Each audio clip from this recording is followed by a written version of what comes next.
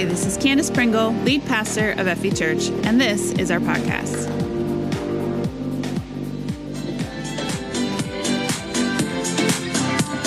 Well, as you can tell, we are busy around here, huh? Anybody else busy in October? Fills up quick, doesn't it? And I am very proud of our teams for being out in the community. When our culture is out in the community, right? We are leveraging this season for Jesus. Amen? Yes.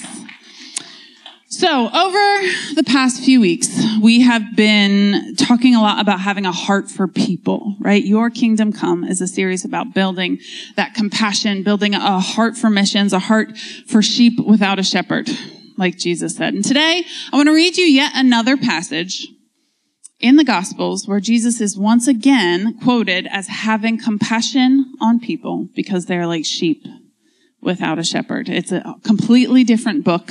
We're going to the book of Mark today in chapter 6. But it's the exact same phrase, sheep without a shepherd. And this one gives us a few more hints into how Jesus cultivated a heart for people, how he saw people, how we can see people like Jesus did. Okay, so turn to Mark 6. Verse 30, we're going to read together. The apostles returned to Jesus from their ministry tour. Jesus had sent them out 2 by 2, right, to go and preach in towns. He had anointed them to work miracles, and they went out, and now they are returning. So the apostles returned to Jesus from their ministry tour and told him all they had done and taught. Then Jesus said, "Let's go off by ourselves to a quiet place and rest a while." He said this because there were so many people coming and going that Jesus and his apostles didn't even have time to eat. Anybody relate to that lately? Not even time to eat. So they left by boat for a quiet place where they could be alone. But many people recognized them and saw them leaving. And people from many towns ran ahead along the shore and got there ahead of them. Now I want to pause just for a moment. The fact that they could have just walked along the shore and gotten there faster. Anybody else like, why get in a boat then? Right? Like that little detail. It's these little details that keep me up at night sometimes, guys. Like Jesus had them get in a boat, but they could have just walked there faster. Why? Because when God does something, he's doing something, right? He doesn't just do something for no reason. He is a productive, intentional God. And so when we see Jesus do something, he's doing something. Something else was going on here. He still had them get in a boat. And it's been bugging me for days now. Here's what I've come to the conclusion that I think Jesus knew this might be their only break from people for a while. Anybody else an introvert in here? Us introverts are like, amen, break from people, right? It's just people drain introverts, right? Whereas being around people fill extroverts up. It's all about energy, not necessarily shyness, but just that energy drain. Some of us just need that refilling once in a while, right? The whole story that we're reading today, this entire thing is once again about Jesus laying down his life for people. And you'll see what I mean by that by the end. But he's also here making sure that he and his disciples get a break when they need it. Look, people work is draining. Anybody in the service industry or the medical field? Anyone who works in these fields, even stay-at-home moms know how draining people can be sometimes, right? They're not always the most physically demanding jobs, but they are draining. Did you know there's actually something called compassion fatigue? People in the medical field probably do know this already. Compassion fatigue is a condition characterized by emotional and physical exhaustion, leading to a diminished ability to empathize or feel compassion for others, often described as the negative cost of caring. It is sometimes referred to as secondary traumatic stress. It's what happens when you get so many appeals on behalf of people that are suffering that you start to develop an indifference. You get compassion, fatigue, tired of feeling compassion. Look, I've experienced it in ministry before.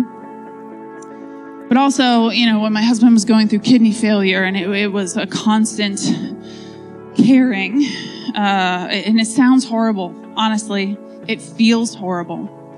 It's when you're a caregiver in that sense, you sort of your psyche is all messed up. It really does a number on your psyche, to be honest. Because you now feel guilty for everything, for feeling that fatigue. It's awful. You should feel compassion, but you don't, and then you feel guilty about not feeling compassion. You beat yourself up. It's exhausting. You're almost too tired to care. Secondary traumatic stress was actually a new way for me to describe that feeling. I had never heard of that before, but I think it's actually the best description I can think of.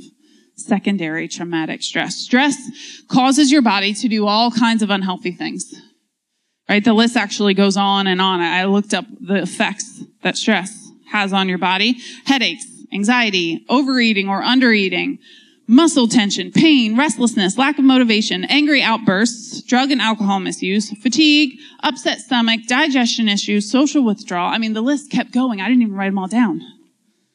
So much negativity when it comes to stress. You just can't stay there. Can't stay in a state of stress for too long. Your body will literally eventually give out on you. I've been there too. And my dad used to say, you better take a day off or your body will do it for you. And it'll be on the most inconvenient day, right? Your body will take it for you, meaning you will get sick and you will have to stay home and rest. Your body will make you. Right? But this is why we call Jesus the Good Shepherd. Right? He leads us by quiet waters. He restores your soul. He also asks you to do crazy things like get out of the boat and walk on the water and feed 5,000 people with some loaves and fish. Right? Crazy things, unbelievable, scary things. But sometimes he asks you to get in a boat when you could walk, to give you a break from the needy crowds, the incessant following, the constant eyes and attention. Like the work of these disciples, it never stopped. People always need things. And it's a good thing because they're coming to the right place, right, to get their needs met. They're coming to Jesus. But even Jesus, when he was here on earth, he rested. God modeled rest for us right from the beginning. Created the world in 6 days and he rested on the seventh. Rest is necessary. Rest is good.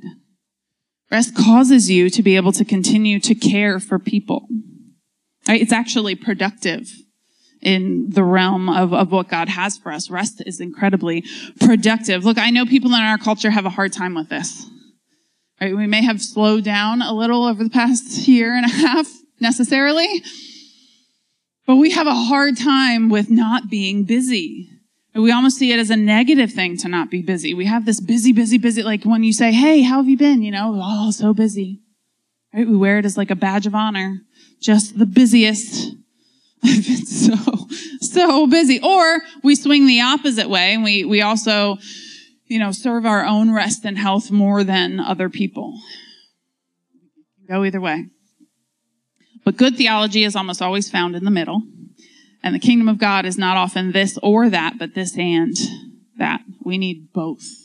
Rest and hard work. And only 1 out of 7 days was set aside for rest. Right? Work hard for 6 days. Rest hard on the 7th day. That is the biblical pattern of rest. Jesus here, although they didn't get a whole day, they got in a boat and they took a break. Jesus cared that his disciples didn't get burned out.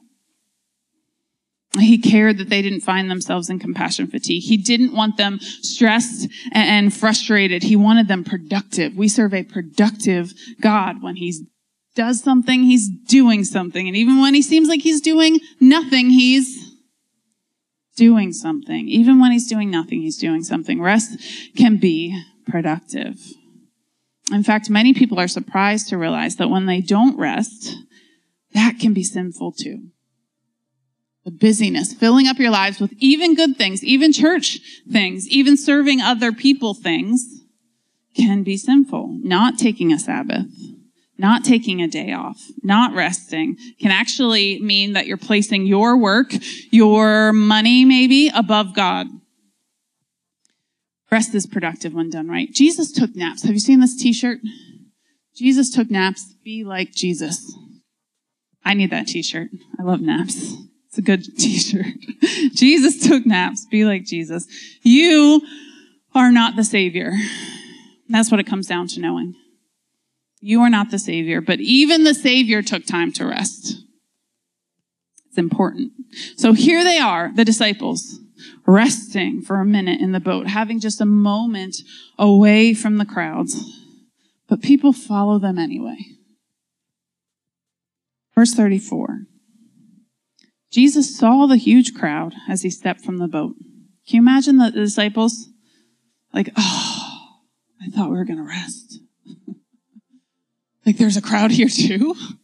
Jesus, what are we doing here, right? Jesus saw the huge crowd as he stepped from the boat, and he had compassion on them. He wasn't impatient with them. He had compassion on them because they were like sheep without a shepherd. And so he began doing all their work for them and letting them be lazy. No? That's not what it says? So he began teaching them many things. Look, disciple making isn't about doing all the work for your disciples. Jesus didn't do all the work for his disciples. Right? We get this mixed up sometimes. We want to superhero it. Right? Swoop in and save the day. We want to be what fixes people. We want people to be in awe of us. I've seen this happen even in church cultures. Right? We want people to think we're so prophetic. We just hear from God all the time. We want to be the superhero. That's not disciple making, though. It's enabling. God is not an enabler. Jesus saw people like sheep without a shepherd, and so he taught them. He didn't hand them everything. He taught them. When he looked at people, he saw them with compassion, even when he was tired. I guess he had had enough of a break on the boat. You know, sometimes Jesus will move locations in the Bible for seemingly no reason. It's not for no reason, but it seems like no reason to us. I don't know why for sure that he crossed that water. And if you keep reading through the passage, he crosses the water again after he feeds 5,000 people. He tells the disciples to get back in the boat, go back across the water while he goes up to pray for a little while. And then we see him coming out on the water in the middle of a storm, right? You remember the story. Why have them cross the water for a break only to feed 5,000 people and then cross the water again? I kept asking God this week. But he did do it. He moved locations a lot for seemingly no reason. He moved from town to town, even when he had amassed quite a following in a certain town. Even when he was being treated like a king in certain towns, and even when there was still lots of work to do there. He left. He moved. Now, I don't know that I have all the answers for this yet, but I do have to remind people of this sometimes. Because we sometimes get really stuck on one way of hearing from God. Right? Like sometimes people will come into this environment and the Holy Spirit is here, and in worship we're pouring out our heart to God and tears streaming down our face. And I have a lot of new people tell me this, like, I don't know why, but I always cry when I'm here. That's good. Right? It's the Holy Spirit healing you from the inside out. Don't worry, we all cry a lot around here. It's fine. You're good. You're in good company, right? But sometimes, eventually, that fades. 2 months in, 3 months in, a year in, whatever it is. And suddenly I'm not crying so much in worship anymore. And I don't feel the Holy Spirit anymore. And am I doing something wrong? Is the leadership doing something wrong? Are they not feeling the Holy Spirit anymore, right? Jesus moves from town to town. It's no warning to the disciples sometimes. He moves. And it's our job as his sheep to stay alert to his voice and to move with him. Look, he's leading us. We say this all the time in church, so I don't know why we sometimes trick ourselves into thinking we can just set up camp and be done for a while. Or we can just stay here and Jesus will just stay here with us. But he is leading us somewhere. It's a journey. Let Jesus lead you. Sometimes God will switch up the method that he wants to speak to you through. Instead of worship, maybe he's leading you to get into the word like never before. To let him speak to you through the pages that he's written over centuries, right? To let the words that he's spoken to prophets thousands of years ago speak to you today. Maybe that's where he's moving in your life right now, right? Maybe he's moving into another discipline in your life. I'm not saying he's moving from church to church, right? He's physically moving locations anymore. He's not moving around from town to town like he was in the Gospels when he was physically here. But the Holy Spirit wants to lead you through all the disciplines. You know, there are lots of spiritual disciplines, right? There's fasting we can hear from God through. There's reading the Word. There is prayer. There's scripture reading. There is rest. Do you know, just quiet can be a spiritual discipline.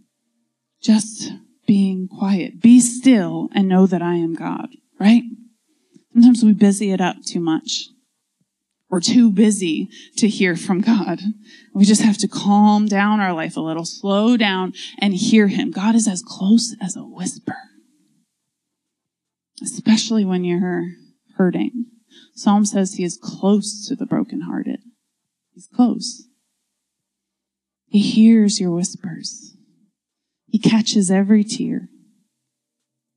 He wants to be there with you in those moments. He just might be leading you in a new direction. He might be deepening your faith. Right? He might be saying, you know, there are other ways to hear from me too. I want to take you here. I want to deepen it. I want to strengthen you. I want to give you more tools in your toolbox to hear from me.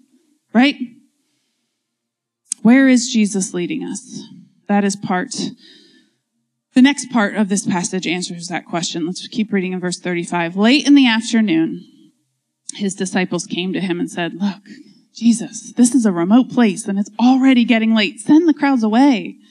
They're probably exhausted at this point, let's be honest. But send the crowds away so they can go to nearby farms and villages and buy something to eat. Very practical, these disciples, right? Very helpful. But Jesus said, Jesus sees things in a completely different way, right? We talked about this last week. Jesus has different eyes. He sees things differently. And so Jesus says, you feed them. You feed them. This is a teaching moment for the disciples. They aren't even realizing it's their faith being stretched, not the crowd. They aren't even realizing this is sort of a test for them. This is a teaching moment. There's a significance that goes with this miracle. We know this because later in the next passage, when Jesus walks on water, it says they just weren't understanding the miracle of the loaves yet. There's a significance to this particular miracle that I think God has a word for us today. They weren't getting it yet, though. You feed them. With what? They asked. We'd have to work for months to earn enough money to buy food for all these people. How much bread do you have? He asked. Go and find out. Can you just imagine? Just put yourself in this moment for a second. Looking out at the crowds. There are 5,000 men in this crowd, plus all the women and children that go with those men. Imagine how many people.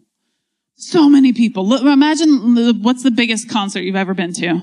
Looking out at all those people and thinking it's on me to feed them. I just cannot see how Jesus expected them to know. But this was a teaching moment, right?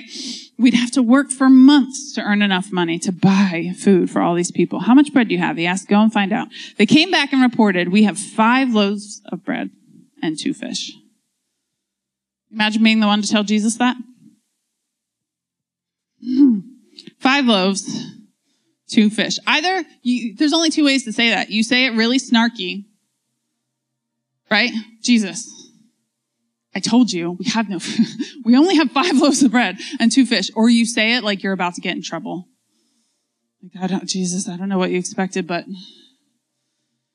5 loaves of bread and 2 fish. That won't even feed the disciples. Okay? That will barely feed you. What are we supposed to do here? Right? Then Jesus told the disciples to have the people sit down in groups on the green grass. So they sat down in groups of 50 or 100. I cannot tell you the amount of times Jesus has asked me to do something similar to this. Like, I have no idea how this is going to work out. I have no idea why I'm having people sit down in groups on the green grass, right? I don't have enough food to feed them. Why is this happening? But Jesus expected them to be obedient, even in this moment. So verse 41, Jesus took the 5 loaves and 2 fish, looked up toward heaven, and he blessed them. Then, breaking the loaves into pieces, he kept giving the bread to the disciples so they could distribute it to the people. He also divided the fish for everyone to share. they all ate as much as they wanted. As much as they wanted. Do you see how just practical and like every day this miracle would seem? Like, of course the crowds are amazed, but they're like, wow, Jesus prepared for us. Right? They're like, he must have some sort of back room that I didn't know about. He prepared all of this for us. That's amazing. But no, it just kept coming. It was not like a big flashy poof moment, right? It just kept coming. And here's probably my favorite detail in the whole Bible. Are you ready? It's a silly detail, I'm going to warn you, but it's my favorite. Verse 43, and afterward, the disciples picked up 12 baskets of leftover bread and fish. I don't know why this is my favorite detail. 12 baskets of leftover fish. How many baskets of leftovers? And how many disciples? Does God ever mess up? Does he ever overestimate or underestimate? No, he's perfect in all that he does, right? So Jesus made his disciples to-go boxes.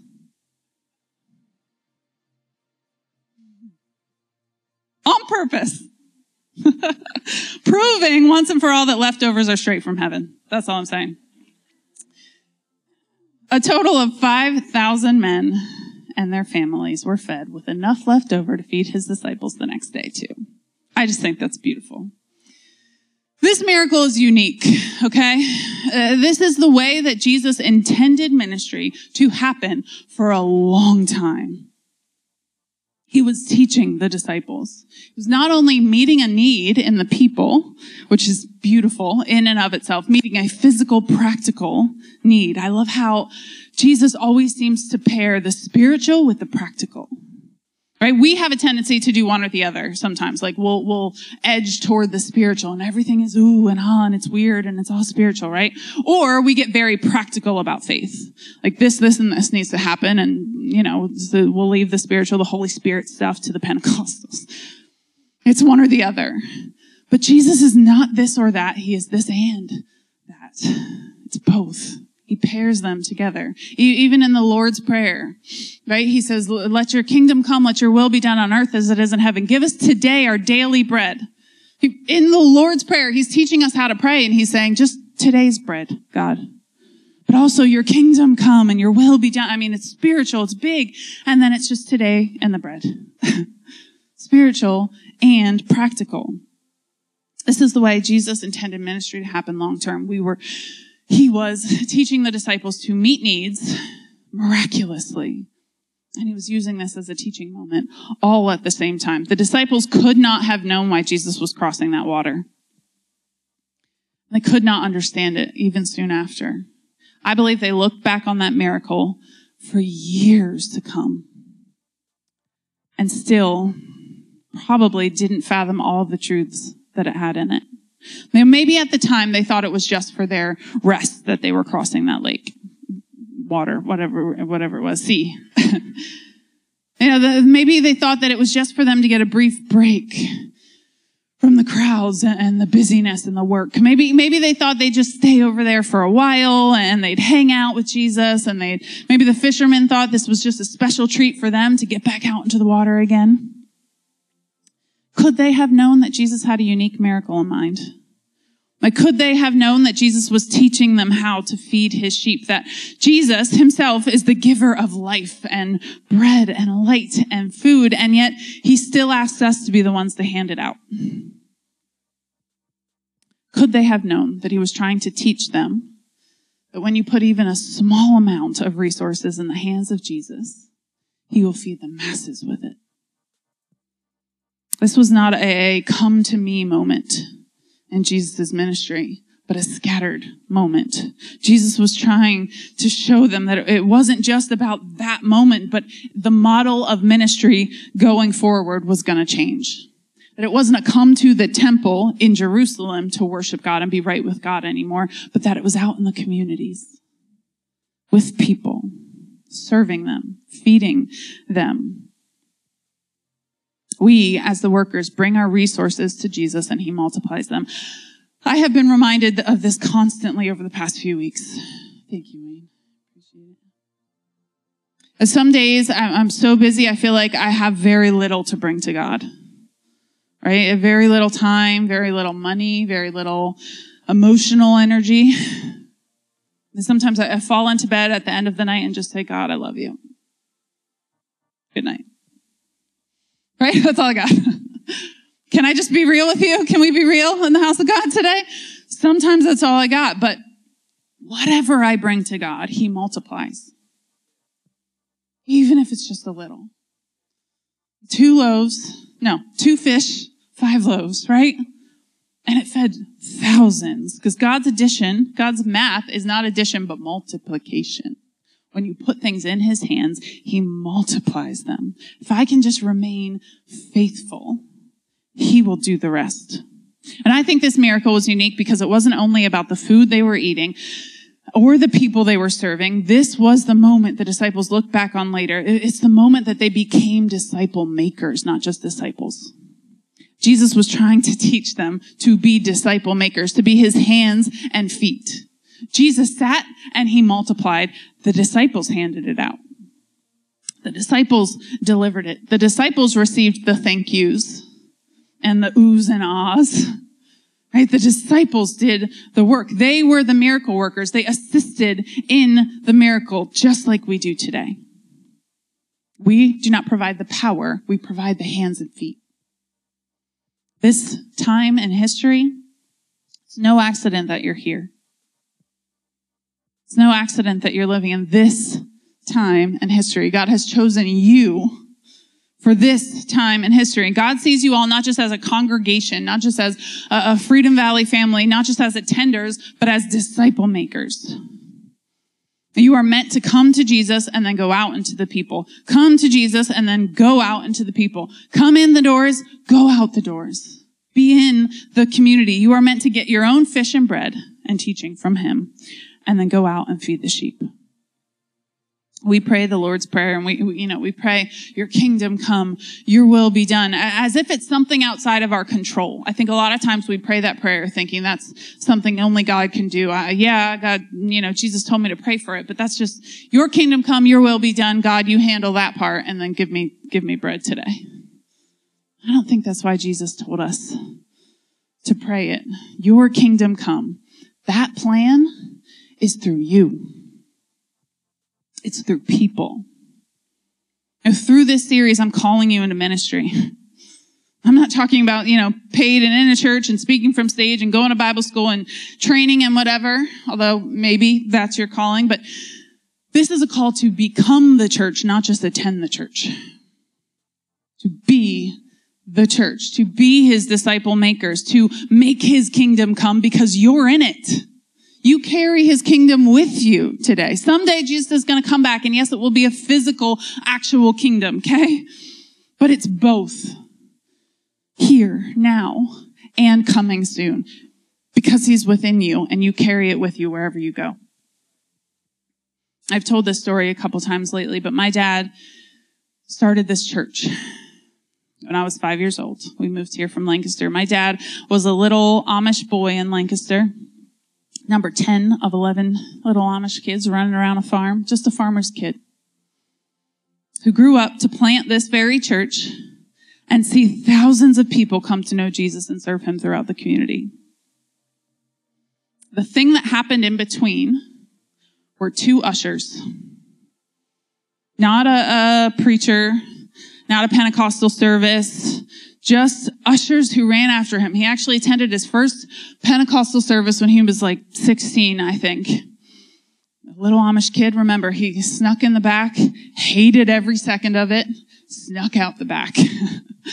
It freaked him out, right? This environment after, Amish don't even have instruments in their services. Okay, it's very dry. I've only been to a couple, but they're beautiful. Their voices are beautiful, but it's a dry service. And so a Pentecostal service would freak somebody out after all of that. And he was freaked out. He ran out the back, said, I am never coming back there. But 2 ushers ran after him. Just everyday guys. And they loved him. Asked him some questions. They got to know him a little, and they asked him to come back for their Sunday night service that night. And because of them, we are sitting here today. Yeah.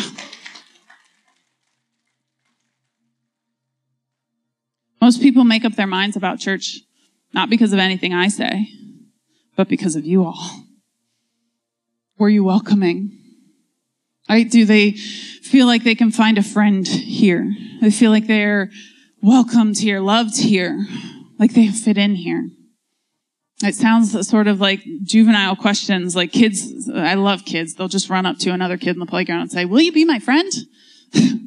Adults don't do that. But we're asking the question. We just don't ask the question. When we come into a church for the first time, that's the question we're asking. And it's not because of what the preacher says. It's because of you. You don't have to be a preacher or a theologian.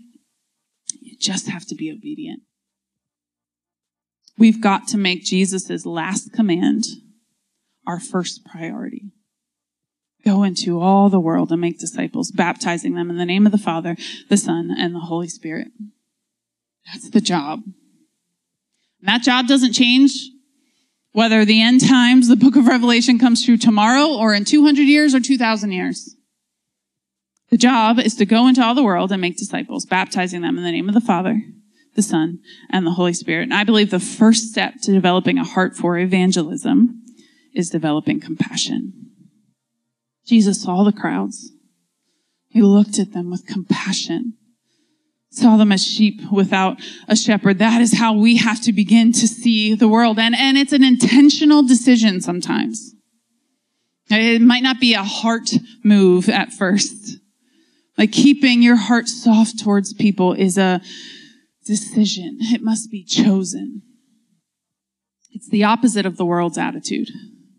The world says, look out for yourself. Stay to yourself, right? Protect number one. Everybody else is out to get you. They're the enemies. Or we put ourselves in groups and say everybody else is the enemy. The opposite political party is the enemy, right? Or I'm part of this club, but everybody else, nobody else has my back. Look out for yourself. But what if Jesus had chosen that? Where would you be today if Jesus had chosen that? Where would we be today if those ushers at a little church in Christiana, PA had chosen that? It's not always selfish reasons that we choose to say to ourselves. Sometimes we think we're saving others from ourselves.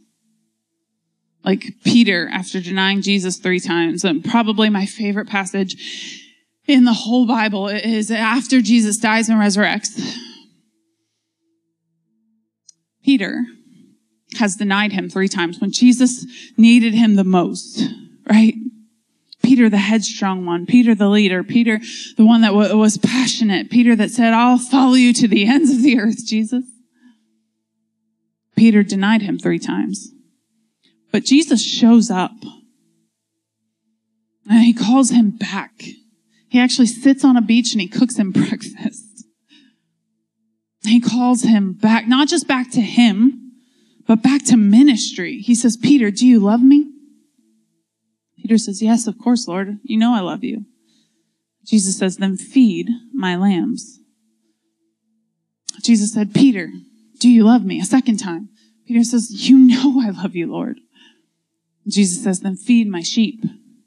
And again, a 3rd time, Jesus says, Peter, do you love me? And Peter's hurt by this point, right? Of course, Lord. I mean, I just said it twice. You know I love you. You know I love you. Jesus says, then feed my sheep. He's calling him back to ministry. We have to find ways to do this. It's not enough just to call yourself a Christian. It's not enough to just have faith with nothing to back it up. Faith without works is dead. We're not earning our salvation. This isn't works-based salvation teaching. We're not earning our salvation. God's love is unconditional. His blessings are conditional. And sometimes my hard work does earn someone else's salvation. I'll say that again. Sometimes my hard work earns someone else's salvation. Not in the sense that I can force someone to come to Jesus or that I can be someone else's salvation, but in the sense that if I don't respond to the Holy Spirit when he tells me to talk to someone or tell them Jesus loves them, who will? If I don't go and tell my friends, my neighbors, my family about Jesus, who will? You have been called according to his purposes. I have been called according to his purposes, not my own. What if I'm just too lazy or scared or selfish to do it? The people in my life suffer. People in my life are like sheep without a shepherd, wandering around in the darkness, desperately trying to find something, someone to hold on to for truth. So if I'm going to sum all of this up as the band comes, how do I see people like Jesus did? How? How do I get there? How do I understand? How do I have his eyes to see people? Number one, see rest as productive. Begin to see rest as productive, not just something that's selfish for you, not something to be entertained, but to actually be productive with it. Get the rest that you need to be fully present and attend to the needs of others. Begin to see caring for yourself as caring for others. If you're too busy, you're too stressed, you're too overworked, you're too tired, you're not going to be the selfless person that you could be if you were fully present and not so needy physically. Ruthlessly eliminate hurry from your lives. That's a Dallas Willard quote. Best way to feed yourself spiritually, ruthlessly eliminate hurry. See the needs of the people around you. Get the rest you need to be fully present. Number two, let Jesus lead you. When you said, I'm in to following Jesus, with that first time you said, I'm in, you stopped being your own boss. You are not the boss of you anymore. Jesus is. Let him lead you. Let him lead you. Get in the boat when he says get in the boat, even when it doesn't seem to make sense. Get out of the boat, even when he said, we're going to rest, and then there's crowds on the other side. Go get the fish and the loaves, even when it doesn't make sense to get them. Separate people into groups, even when that doesn't make any sense. Let him lead you. We want to argue with God so many times. Jesus, that doesn't make sense. Why would I do that? Right? As if he doesn't know. He knows how we see it. He just sees it differently. Let him lead you. He will lead you in scary directions, in restful directions, unknown directions. Let him. Number three, recognize your own responsibility to each other. The disciples were the miracle workers. Jesus was trying to get them to see that. Recognize your own responsibility to each other. We have been placed in this world in community, in family, in fellowship. We were not meant to live alone. From our very conception as the human race, as a human, you are responsible for others. But even more so, as a follower of Jesus, you are responsible for others. Jesus expects you to feed them. Will you? Jesus didn't do all the work himself. He could have. Of course he could have. But he chose not to. And if he chose not to, then it was the perfect way to do it. Jesus was fully God and fully man. If he did it a certain way, then it was the way to do it. It's the only perfect way to do it. Because he did it that way, right? He chose to use his disciples in that moment. Could he have just clicked his fingers and magicked fish and loaves in everybody's hands? Sure, but he used the disciples. That's what he did. He saw his disciples as the miracle workers. They had a part in it. They weren't the ones providing the power, okay? But they were the deliverers of it. You are the miracle-working hands and feet of Jesus. You have a part to play in his kingdom coming here. When you look at this world and see a problem, Jesus is saying, you feed them. He has sent you. He sent you to be a solution in this world looking for problems. Go be a miracle worker.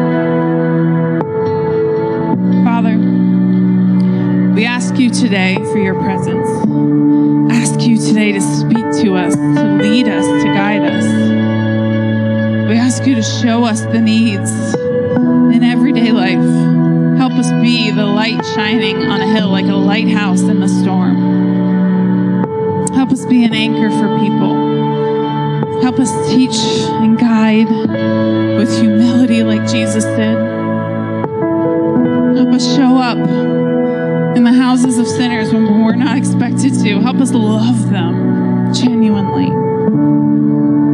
Help us be a force to be reckoned with in this world. Not an angry force, not a judgmental, shameful force. It's a life-giving, hope-giving, love force for you.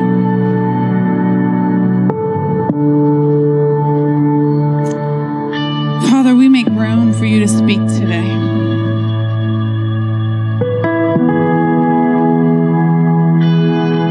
Just make room. Speak to hearts and minds. Call them into ministry. Lay something special, something passionate, something significant on each of our souls today. Something that we need to go out into this world and accomplish for you. Maybe it's an outreach, a program, a ministry. Maybe it's signing up for a team at church to begin to practice serving others. Maybe it's a neighbor, a friend, somebody you need to begin to pray for every single day. Call us into ministry, God. Thank you for using even me. Thank you for using each of us despite our flaws, our failures, our mistakes, our mess-ups. Thank you for using each and every one of us. Call us into ministry. Heads bowed and eyes closed. I'd like to offer you an opportunity today to receive Jesus. It doesn't matter how many mistakes you made, what you did last night, what you had planned for later. It doesn't matter how worthy you are. None of us are worthy. And none of those 12 disciples deserved to be on that boat. It wasn't anything they had done. Jesus chose them. He chose them. He equipped them. He trained them. He called them, and then he sent them out. And he wants to do the same for you. He wants to give your life purpose and meaning. He wants to use you. And you may be saying today, well, I don't think I have any talents or gifts or abilities that God can use. I promise you, you do. You can give God 2 fish and 5 loaves, and he will feed the multitudes with it. He will multiply your abilities, your talents, your gifts, if you can just give it to him. You make him the Lord of your life, the boss of your life. Let him lead you. Let him guide you. Maybe you're sitting here today and you've never quite been able to give that control over. Today's the day. You want to ask Jesus to come into your life. Be the Lord of your life. Ask him for forgiveness or anything that happened in the past. He wants to give that to you. He wants to love you. All of you. Help you get those things under control and to serve him fully. If that's you today, would you just raise your hand right here? If you're in the room, raise your hand up high. I want to give my life to Jesus. Maybe it's the first time or it's been a long time. You just want to give your life to Jesus today and ask him to be the Lord of your life. If you're watching online, you can text the number on the screen. We'd love to help you with that decision as well.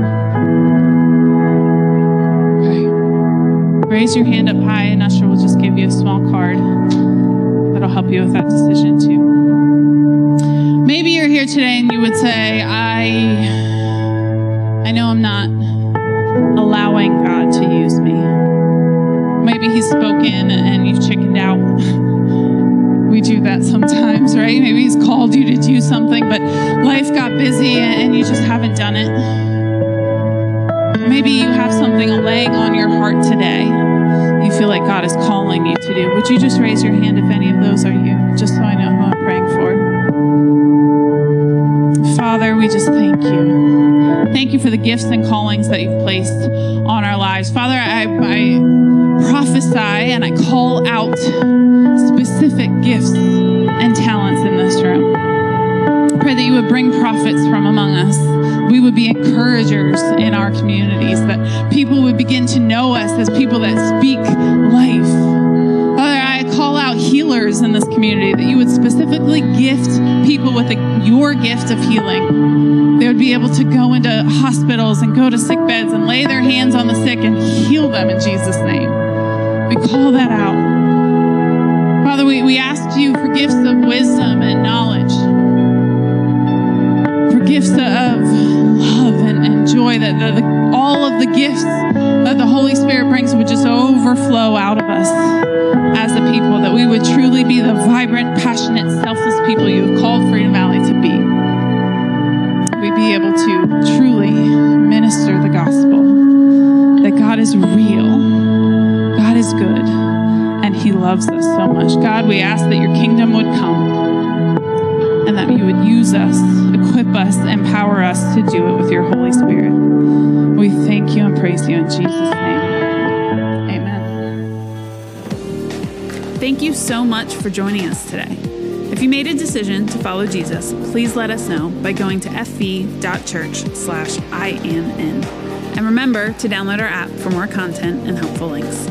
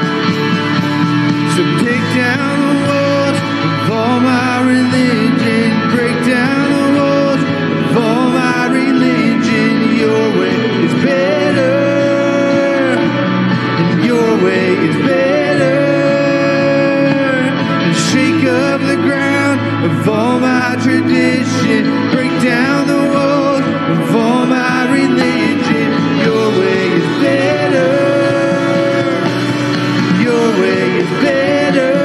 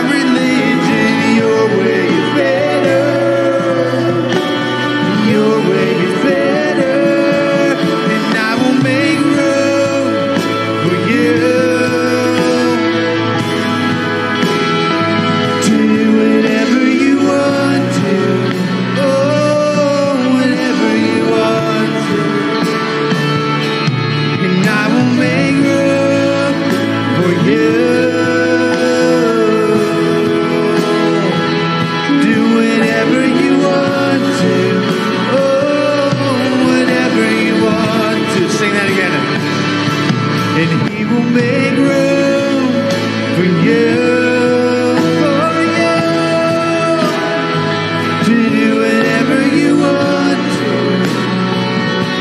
Whenever you want to, oh, and I will make room for you. Do whatever you want to, oh, whatever you want to. Shake up the ground. Shake up the ground of all my tradition. Break down the walls of all my religion. Your way is better. Your way is better. Shake up the ground of all my tradition. Break down the walls of all my religion. Your way is better. Your way is better. Shake up the ground of all my tradition. Break down the walls of all my religion. And your way is better. Your way is better. I will make room. I will make room for you to do whatever you want to. Oh, whatever you want to. And I will make room for you to do whatever you want to. Oh, whatever you want to. And I will make room for you to do whatever you want to. Whatever you want to. Oh, and I will make room for you to do whatever you want to. Whatever you want to. Oh, shake up the ground of all my tradition. Break down the walls of all my religion.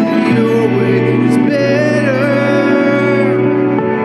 Your way is better. Break down the walls of all my tradition. Break down the walls of all my religion. Your way is better. Your way is better. And I will make room for you to do whatever you want to. Whenever you want to. Oh, and I will make room for you to do whatever you want to. Oh, whatever you want to.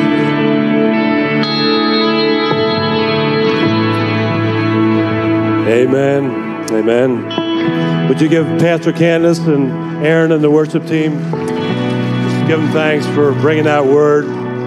Imagine this if Jeff Bezos or Elon Musk, Bill Gates walked through the door, came up and interrupted me and said, I need one person to partner with me for a project. Would you volunteer? Probably so. Because here's billionaires, multi-billionaires saying, I want you to help me. Well, we don't have a billionaire.